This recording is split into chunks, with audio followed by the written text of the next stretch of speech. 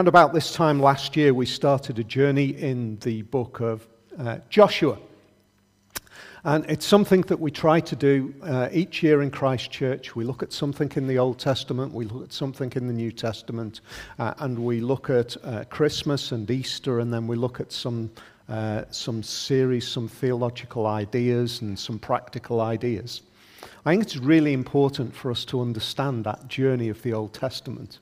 We can't get to Jesus without working out what's gone on before and why it has relevance to the story of Jesus. And back in the book of Joshua, we saw that God's people were on this ongoing work of identifying themselves. And now we come to Judges. It's really the next stage on from Joshua.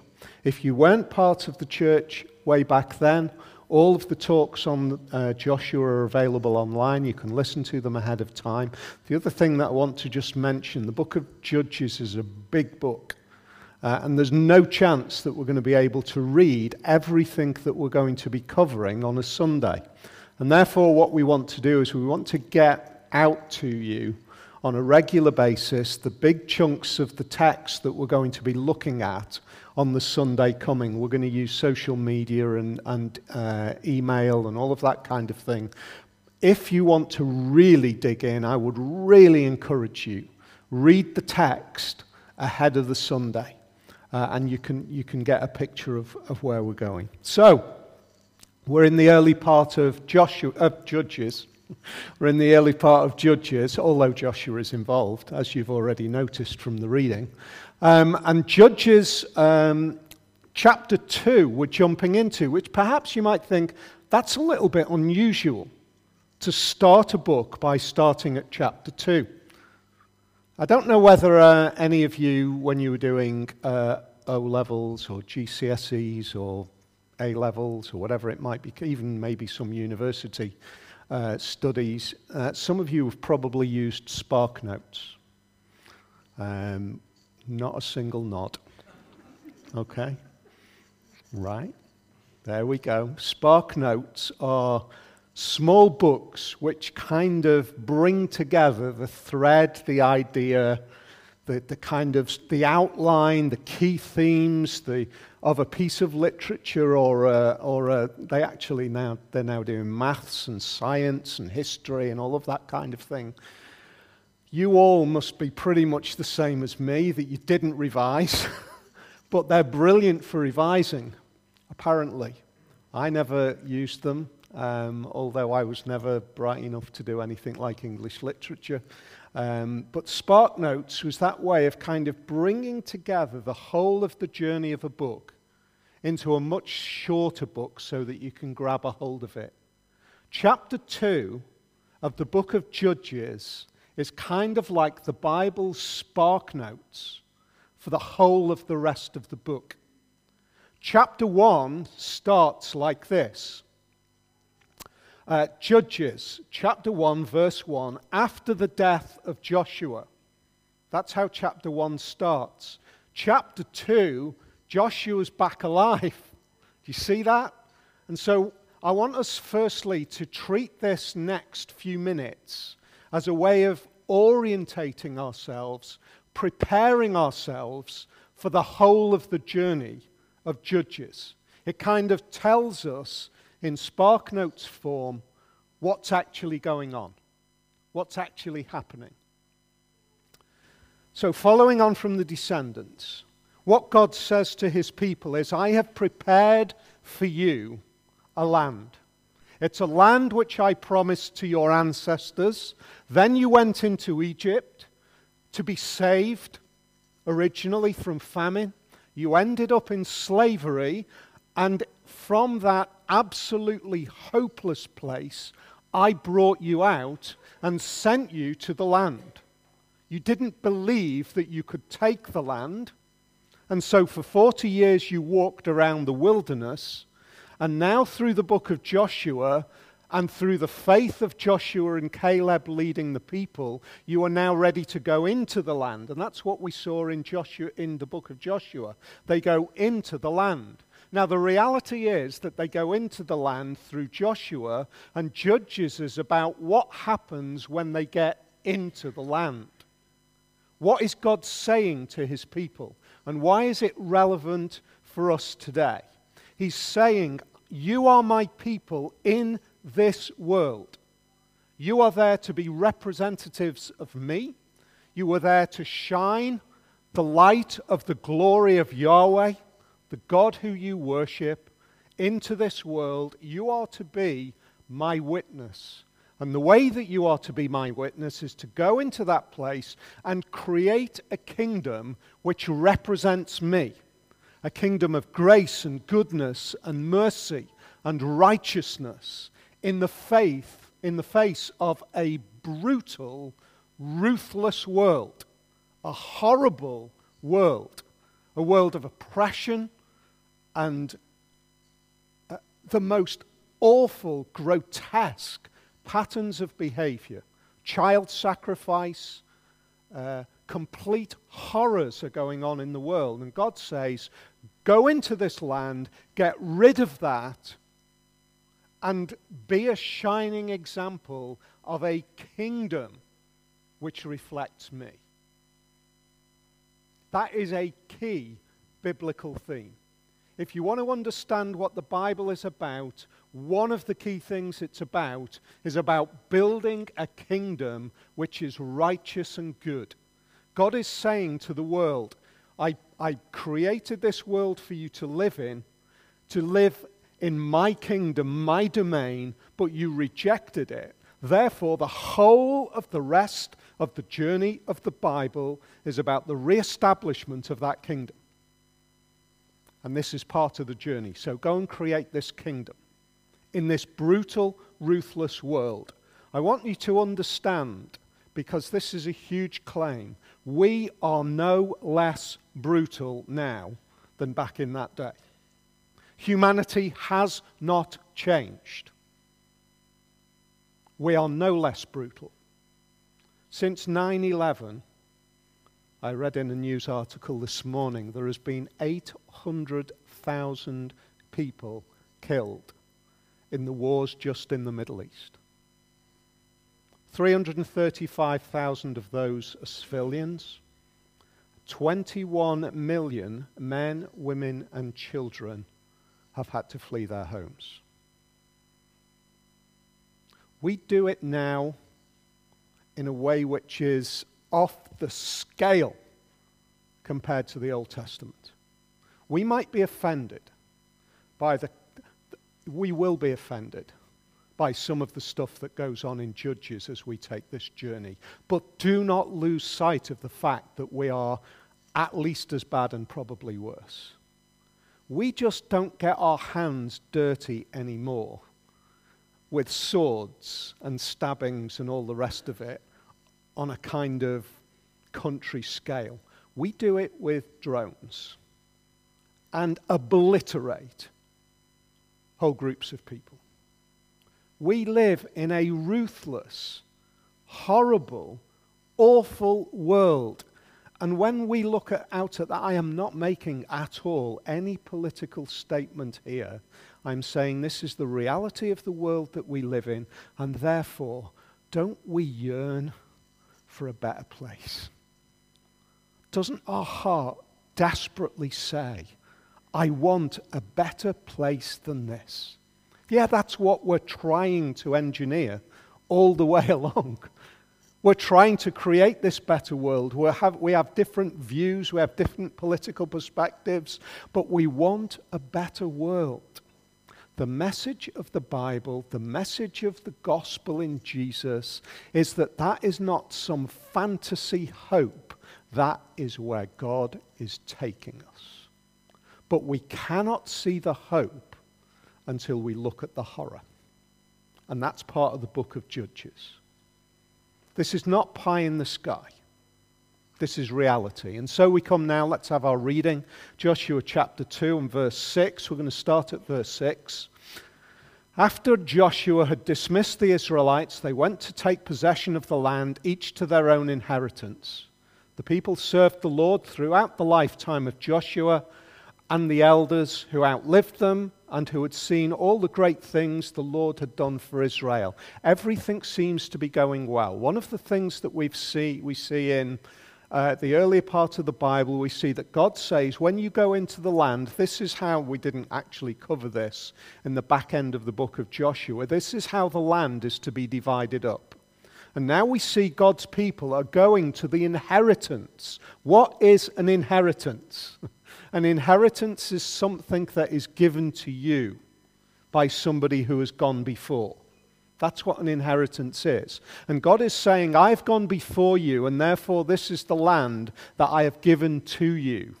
And so God's people, under Joshua, they go into the land and they take possession of the land. It's almost, you can imagine a map, a geography of the land of Canaan. It's broken up, and the different tribes of Israel go and they take possession of that land. And the people, look at this, this is great news. It is going so well, it seems. The people served the Lord throughout the lifetime of Joshua. Joshua is like this rock. He's kind of an anchor. He holds it together. Joshua is this figurehead, and while he's there, and while the elders who are with him and the people who have experienced the hand of God, they're faithful. But now we come in the next stage to a crisis. And it is more than a crisis of the death of a man. It is a crisis of faith. I want you to consider this in a very personal way. I want to ask the question, what holds our faith in place? Is it the fact that we're part of a family that believes? Is it because of our heritage? What is it? Because here we have God's people. In the next section, look at this. Verse 8. Joshua, son of Nun, the servant of the Lord, died at the age of 110. And they buried him in the land of his inheritance at Timnath-Heres in the hill country of Ephraim north of Mount Gash.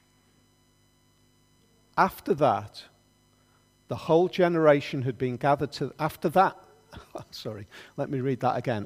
whole generation had been gathered to their ancestors, another generation grew up who neither knew the Lord nor what he had done for Israel. Then the Israelites did evil in the eyes of the Lord and served the Baals. See that? What a tragedy. One generation difference. A generation who had grown up associated and related to those who had gone through the experiences alongside Joshua. They had crossed the river. They had seen God's hand. They had seen the hand of God working in incredible ways. They had experienced it, but the next generation had not experienced it. That raises a huge question, doesn't it? What has gone on there? This is one generation. This is, for those who are old enough, this is the equivalent of our children or our nephews and nieces not knowing and turning away. What has gone on? I think there are two things which are critical here. First, it's this. They had no real experience of God. They had not truly experienced God. The Christian faith, true faith in this living God, depends on true experience of that God. What does that mean? What does experience mean? Why did this generation, who followed on from the generation who'd crossed into the land, why did they not experience it? I think it's one of two things. It's either the generation who had gone before did not communicate it with a passion and a love which said, this is the best thing that you can ever know, and I will pass it down to you. I don't believe that is actually the case. I think the next generation shut their ears to everything that had been said.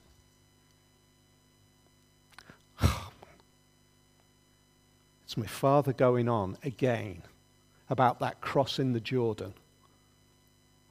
I'm fed up.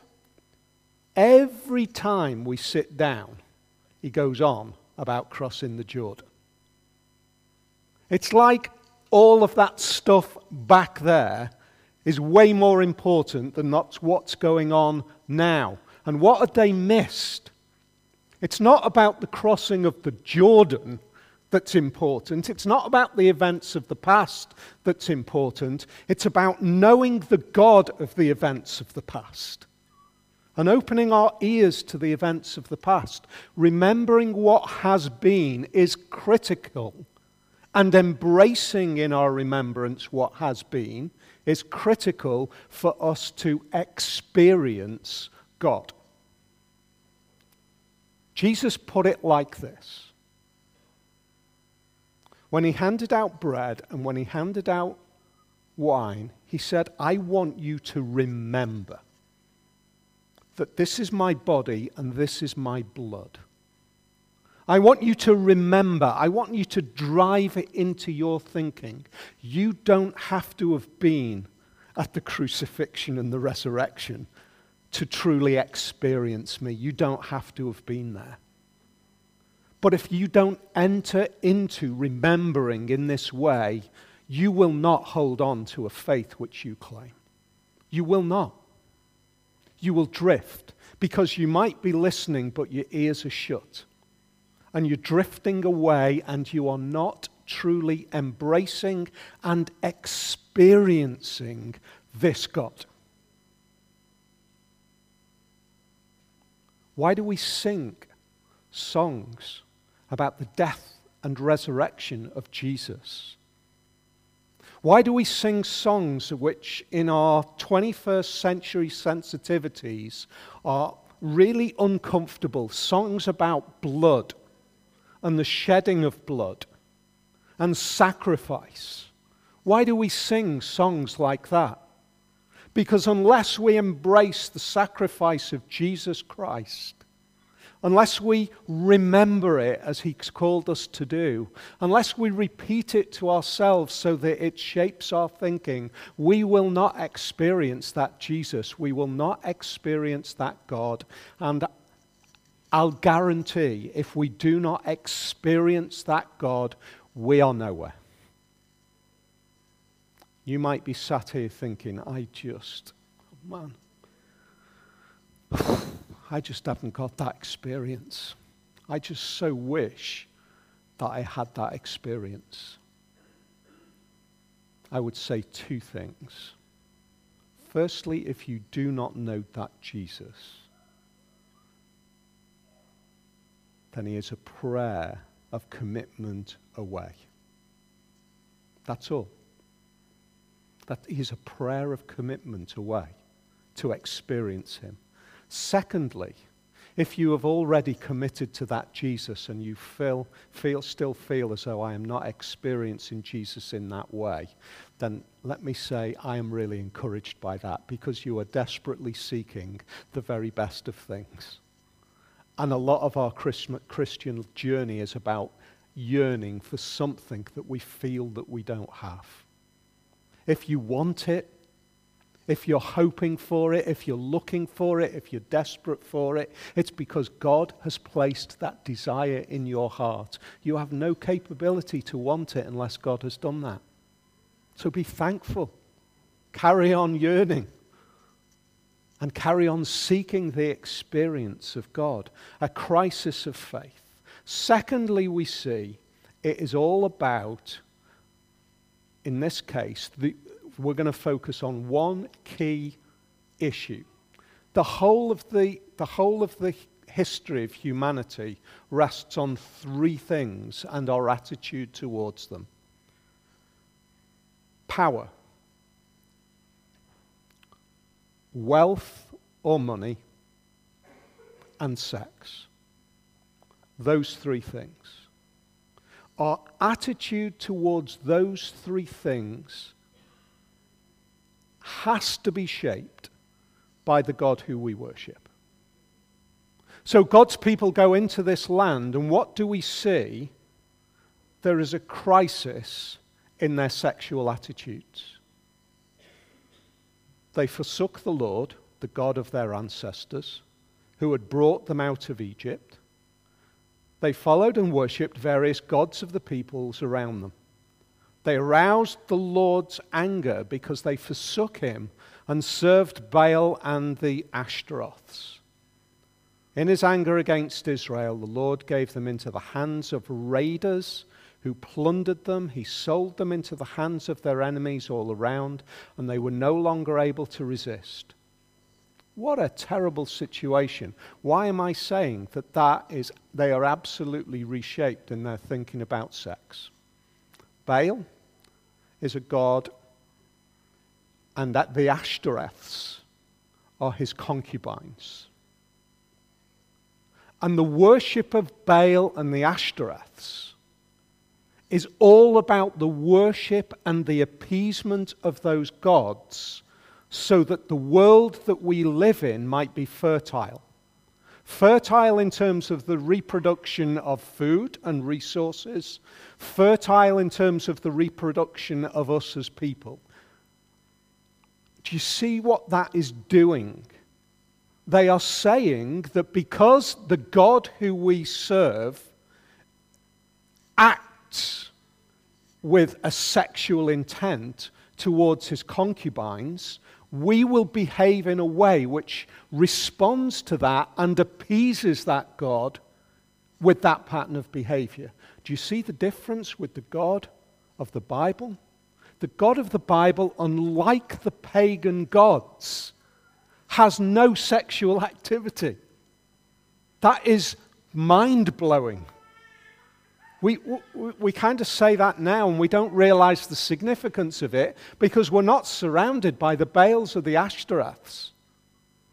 We're not surrounded by the gods of the Greeks and the Romans, but the whole of the pagan god system relied on the sexual activity of the gods being represented by the sexual activity of humanity. And God says when you pervert and twist your understanding of your sexual identity so that you twist it away from what I have given you, you are in trouble. I wonder what a conversation might have been like. Dale Ralph Davis, if you want to get ahead of this, read Dale Ralph Davis' little book on Judges. Absolutely brilliant. He says, I wonder what the conversation must have been like when they go into Canaan. Oh, you've got this God, Yahweh, yeah, that's great. I see, mighty God, wonderful, that's fantastic. Oh, perfectly happy for you to serve that God, but what about next year's harvest? And what about the promise of children? Why don't you come with me to our high place, where we ensure that we're not really excited about the huge cosmic things. We just want next year to be okay. Come up to the high place, and there we worship with prostitutes.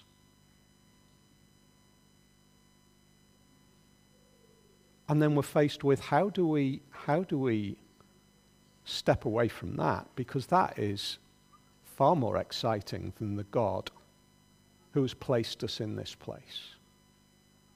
That is the crisis of the people going into the land of Canaan. An appealing form of worship. Let me put it like this. That issue, our understanding of our sexual identity, is absolutely shaped by our understanding of the nature of God. And what is God saying? He's saying this: when you go into this land, you bring a different understanding of sexual identity than the world that is surrounding you. You just create a new identity, an identity which is filled with my righteousness. Let me say, and put my neck on the line here, I would say that sexual identity has always been and will always be a crisis point for God's people in the world in which we live. Because when we take the nature of God away from our understanding of sexual activity, when we take any kind of God-shaped perspective away from that and we say, I'll just work it out on my own, we lose one of the key piece in understanding what it's all about. That's where we are. That's the issue that we face today. We're not worshipping Baals and Ashtoreths. But I read an article, a girl who was just talking about being gaslighted. Some of you don't know what that is. Small percentage of you might do. By a guy she'd decided to hook up with on Tinder. I was really disturbed, I'll be honest. Not actually because she was being gaslighted, but because she was talking with such an incredible openness about the normal, natural pattern of behavior, which says I'll hook up with a guy on Tinder for a night because I just feel like. And next week it'll be somebody different. And that doesn't matter. The bigger issue is that he then ignored me. I'm like, what is going on? How are we shaping our thinking? Is our identity, is our sexual identity subdued to our own created understanding? Or does the God who we worship shape our understanding? Let me take us on a journey of what that means for us today.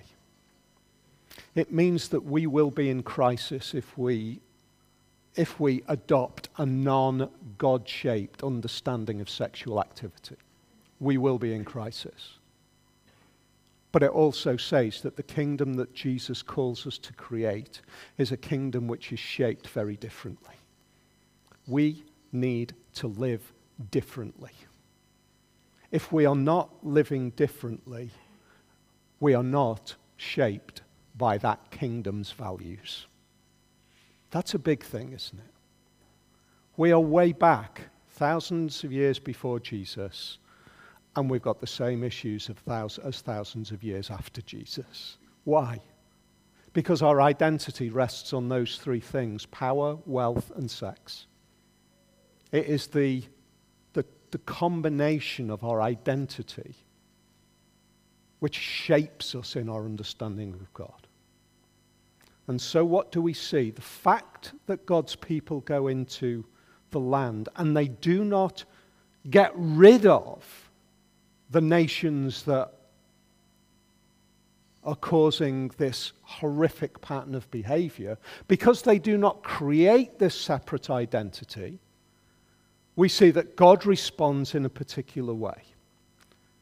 Verse 14. In his anger against Israel, the Lord gave them into the hands of raiders who plundered them. He sold them into the hands of their enemies and all around, whom they were no longer able to resist. Whenever Israel went out to fight, the hand of the Lord was against them to defeat them. It's like, come on, we're your people. And he says, but my hand is against you to defeat you. Just as he had sworn to them, they were in great distress. What they hadn't got rid of, what they hadn't shunned, eradicated, became, as we read at the beginning, snares to them. Became snares. Can you see grace in that? I can see profound grace in that. The grace is in verse 15. Whenever Israel went out to fight, the hand of the Lord was against them. That, if we're going to understand Judges, that is grace. How is that grace? It's grace in this way. Because they are God's people, He didn't abandon them, nor did he leave them comfortable in their sin. He did not leave them comfortable in their sin. One of the experiences of God that we understand as we journey through our faith in Jesus is that great truth. God does not leave us comfortable in our sin, and that is grace. Because if he just abandoned us and said, well, if that's the way you want to go, that's fine. I'll carry on, crack on, do your thing, I'm away the other way. What does he do? What does the experience of God do? He confronts us. He challenges us. He pushes us. He disciplines us. Why? Because he loves us. That's grace. He says, I'm going to leave you in that place, but I'm not going to forget you. I am going to confront you. I'm going to use all of the things that might happen in your life to really challenge you so that you feel that I am defeating you. Why? Because I love you. Paul puts it like this. When he sees the inability of ourselves to do anything in the face of this natural pattern of our own identity, this tendency to go off in the wrong direction, this inability to shun the snares.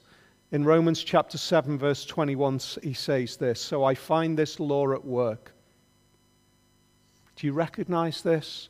Even though I want to do good, evil is right there with me. That's his experience. I want to do good, but evil is right there with me. For in my inner being I delight in God's law, but I see another law at work in me, waging war against the law of my mind and making me a prisoner of the law of sin at work within me. That's where I am. I am not looking at the people in Judges saying, what a shocking bunch, because they failed to get rid of the evil. They failed to clear out the snares. Judges is there to say, that's what we're like. We don't clear out the snares. We don't shun it. Paul says, I look that I want to do good and I don't do good. What is his end? What a wretched man I am. Who will rescue me from this body that is subject to death? Praise be to God in Jesus Christ. That's like, there's grace. Paul's saying, I know the experiences of those people in Judges, that God is never leaving me comfortable in my sin, and I don't need to work harder. I need rescuing. That's what I need. I need rescuing. And he turns around and he says, the only way is Jesus. That's my hope. Then the Lord raised up judges who saved them out of the hands of these raiders. That's great, isn't it? As these stories are being told around the campfire, all of the teenagers would probably cheer at Grandad's story, because the judges came around and they saved the people from the raiders. Yet they would not listen to their judges, but prostituted themselves to other gods and worshipped them. They quickly turned from the ways of their ancestors who had been obedient to the Lord's command. Whenever the Lord raised up a judge for them, he was with the judge and saved them out of the hands of the enemies. As long as the judge lived, for the Lord relented because of their groaning under those oppressed and afflicted. But when the judge died, the people returned to the ways even more corrupt than those of the ancestors. That is the story of Judges. God raises up a judge. Great news. And as long as the judge is there, we're all going to behave ourselves, and we're all on this mission, and we're getting it, we're understanding it. The judge dies and there's carnage. We drift away and we're off and away. And then God raises up another judge. And then God raises up another judge and we drift. What does that say? What does that say to us? Why is this relevant to us today? Because it says this: we need a better judge. We need a better judge than another human being. We need no less than God incarnate to come in and to raise up a kingdom that is following the righteousness and goodness of God in the land. But then he dies like these judges, but then he lives. And the living judge becomes the throne that we look to with hope. Because the judge becomes the king. We need a better judge. That's what the story of Judges reminds us again and again. Yeah, we've got this kind of spark notes for the book of Judges, but we've got even better, haven't we? We know how the story unfolds. We know that the better judge is Jesus. And we know that the throne is the throne that he is now seated on.